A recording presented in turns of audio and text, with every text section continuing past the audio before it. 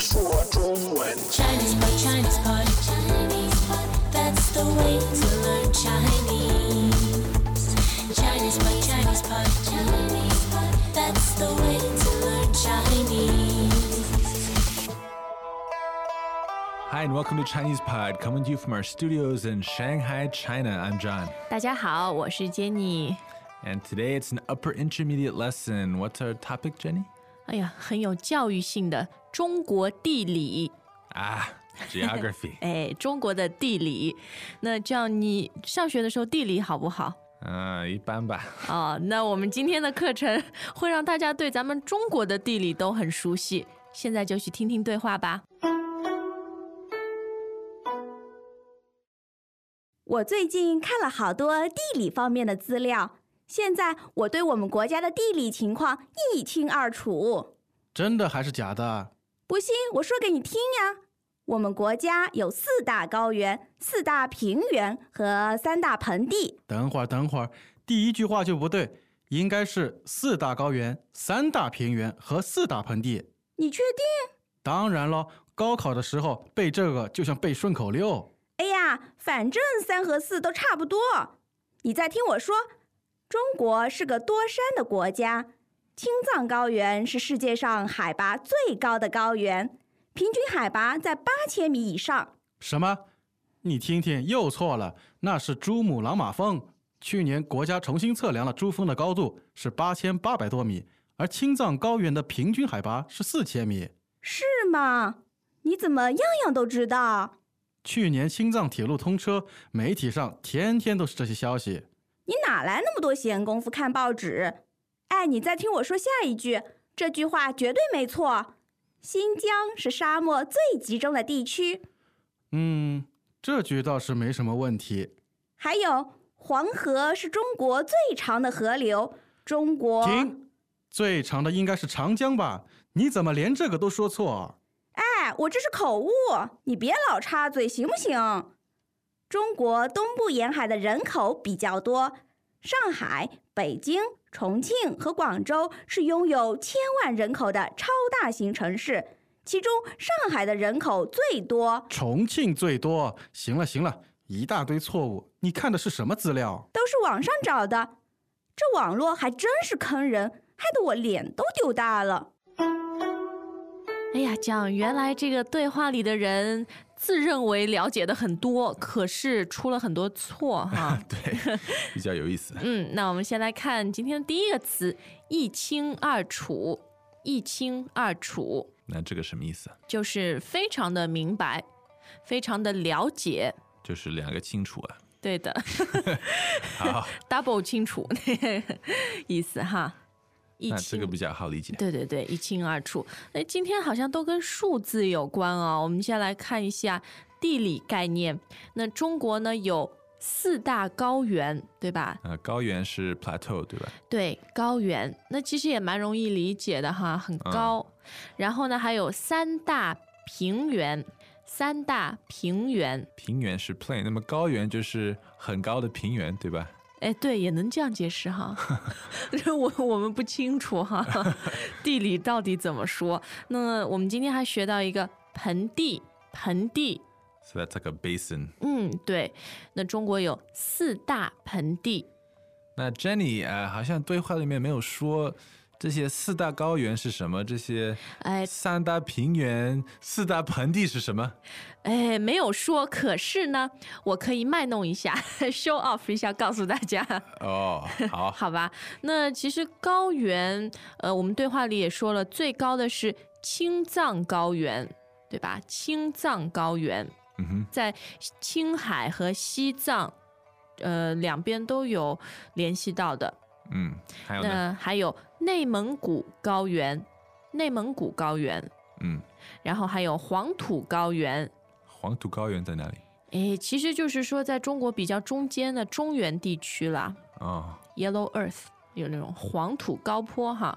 那当然最后还有一个云贵高原，就是在云南省和贵州省那边的云贵高原。那平原呢？平原咱们有东北平原、华北平原以及长江中下游平原。好的，咱们再来看盆地吧。哎，我最喜欢盆地，因为几个名字都很好听啊。有一个塔里木盆地，还有一个准格尔盆地。那这个大家听起来都不太像，就是常见的中文的名称啊。那是因为这2个盆地呢是在新疆的，所以是在这个语言是维吾尔族语翻成汉语。难怪。塔里木和准格尔盆地。那还有一个在青藏高原那边的柴达木盆地，然后呢，最后是四川盆地。这个很多朋友会很熟悉哈，因为以前说四川的这个吃的东西啊，物资很便宜，因为那里是盆地，很难运输出来，他们自己吃掉了，都能很便宜。好，谢谢 Jenny， 你说的一清二楚啊，谢谢，因为我刚刚去 Google search 了一下。好，那我们先来看一个顺口溜。哎，就像对话说的一样，你在中国要考高考的话，刚刚这几个概念你一定要背得像顺口溜一样。那顺口溜是什么？那顺口溜呢，就是押韵的话，说起来就是非常的顺口，咱们说的。比如说，这样你有一个很好的例子啊？是什么 ？Greetings, everyone, and welcome to Chinese Pod Trivia. Our first question is, how long will it take you to become an intermediate Chinese speaker using the Chinese Pod app? Is it A, the rest of your life? B, you should already be an intermediate speaker? C, 3 months? Or D, Chinese Pod has an app? You should already be in. Ooh, that is incorrect. The correct answer is C, 3 months. That's right. Head over to ChinesePod.com now to register for your access to over 4,000 lessons. Get the Chinese Pod app now on Google Play or the App Store. 男人不坏，女人不爱。对了，然后我也有一个很好的例子，大头下雨不愁，因为你的头很大。所以这个愁是愁就是 worry 担心的那个意思，不是臭，不是臭。下雨和臭有什么关系？和头也没什么关系。好，咱们再来看中国的地理吧。刚刚已经说了有一个青藏高原，是吧？那高原呢，就是海拔很高的这种地理啊。So that's like distance from sea level, the elevation above sea level. 对，海拔。那接下来咱们再看海拔很高的一个山峰，叫做珠穆朗玛峰。That's Mount Everest, right? 对，好像跟这个名字很不一样。对啊，一点都没有关系。可是我们还可以把它简称为珠峰。还是没有，更没有关系啊。那咱们接下来再看一个闲工夫是什么？就是休闲时间。对，就是有很多空闲的意思。空闲，这个是名词吗？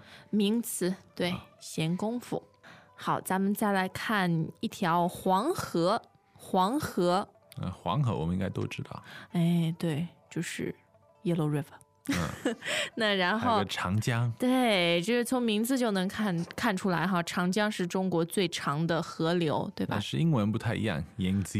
对啊，扬子江，咱们有的时候古时候吧，也能称之为扬子江。长江啊。那说那么多地理概念啊，有的时候会说错。那说错呢，就是口误。这个不是不知道，只是对你说错的，不小心说错了。对，嘴巴上发生了一个失误，对吧？一种借口。我也觉得这是借口，口误。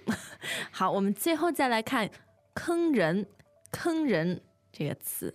坑，是什么意思啊？就是坑害这个词。这个字也很形象，就好像你挖了一个坑，然后呢，人家走路走过来不知道，碰一下就掉下去了。那你不就是在害他吗？这个坑是 pit， 对吧？对，是一种 like entrap。是的。or trick。对。trying to hurt someone in a tricky way。坑人就是这个意思。你看今天这个人啊，自己不知道，一会儿说口误，一会儿说网络坑人，总之自己都不负责任。那他怎么说的呢？我们再来听一遍今天的对话。我最近看了好多地理方面的资料，现在我对我们国家的地理情况一清二楚。真的还是假的？不信，我说给你听呀。我们国家有4大高原、4大平原和3大盆地。等会儿，第一句话就不对，应该是4大高原、3大平原和4大盆地。你确定？当然了，高考的时候背这个就像背顺口溜。哎呀，反正3和4都差不多。你再听我说，中国是个多山的国家，青藏高原是世界上海拔最高的高原，平均海拔在8000米以上。什么？你听听，又错了，那是珠穆朗玛峰。去年国家重新测量了珠峰的高度是8800多米，而青藏高原的平均海拔是4000米。是吗？你怎么样样都知道？去年青藏铁路通车，媒体上天天都是这些消息。你哪来那么多闲工夫看报纸？哎，你再听我说下一句，这句话绝对没错。新疆是沙漠最集中的地区。这句倒是没什么问题。还有，黄河是中国最长的河流。中国停，最长的应该是长江吧？你怎么连这个都说错？哎，我这是口误，你别老插嘴行不行？中国东部沿海的人口比较多，上海、北京、重庆和广州是拥有1000万人口的超大型城市，其中上海的人口最多，重庆最多。行了，一大堆错误，你看的是什么资料？都是网上找的。这网络还真是坑人，害得我脸都丢大了。好，这样我上次看电视啊，有一个中国很成功的企业家，结果呢，他上高中的时候就退学了。为什么退学呢？是因为他地理经常不及格，然后对，学校不让他读了。但他后来自己创业，反而变成一个很成功的人。所以地理不好没关系。但是我们今天你是教育家吗？我们今天能多了解一下中国地理情况，还是很有意义的啊。没错。那你不是要再做广告一下，让大家上我们的网站吗？哦，对，来上我们的网站留言。And if you have any other geography questions, just let us know. We'll be happy to answer. We're happy to use Google. And, 对tell you the Chinese.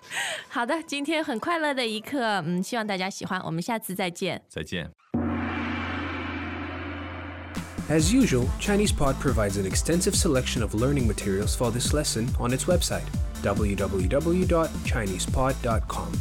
You can access this lesson directly with the lesson number 0483. So just go to www.chinesepod.com/0483 and you will find a transcript, vocabulary, and much more. The link again, www.chinesepod.com/0483.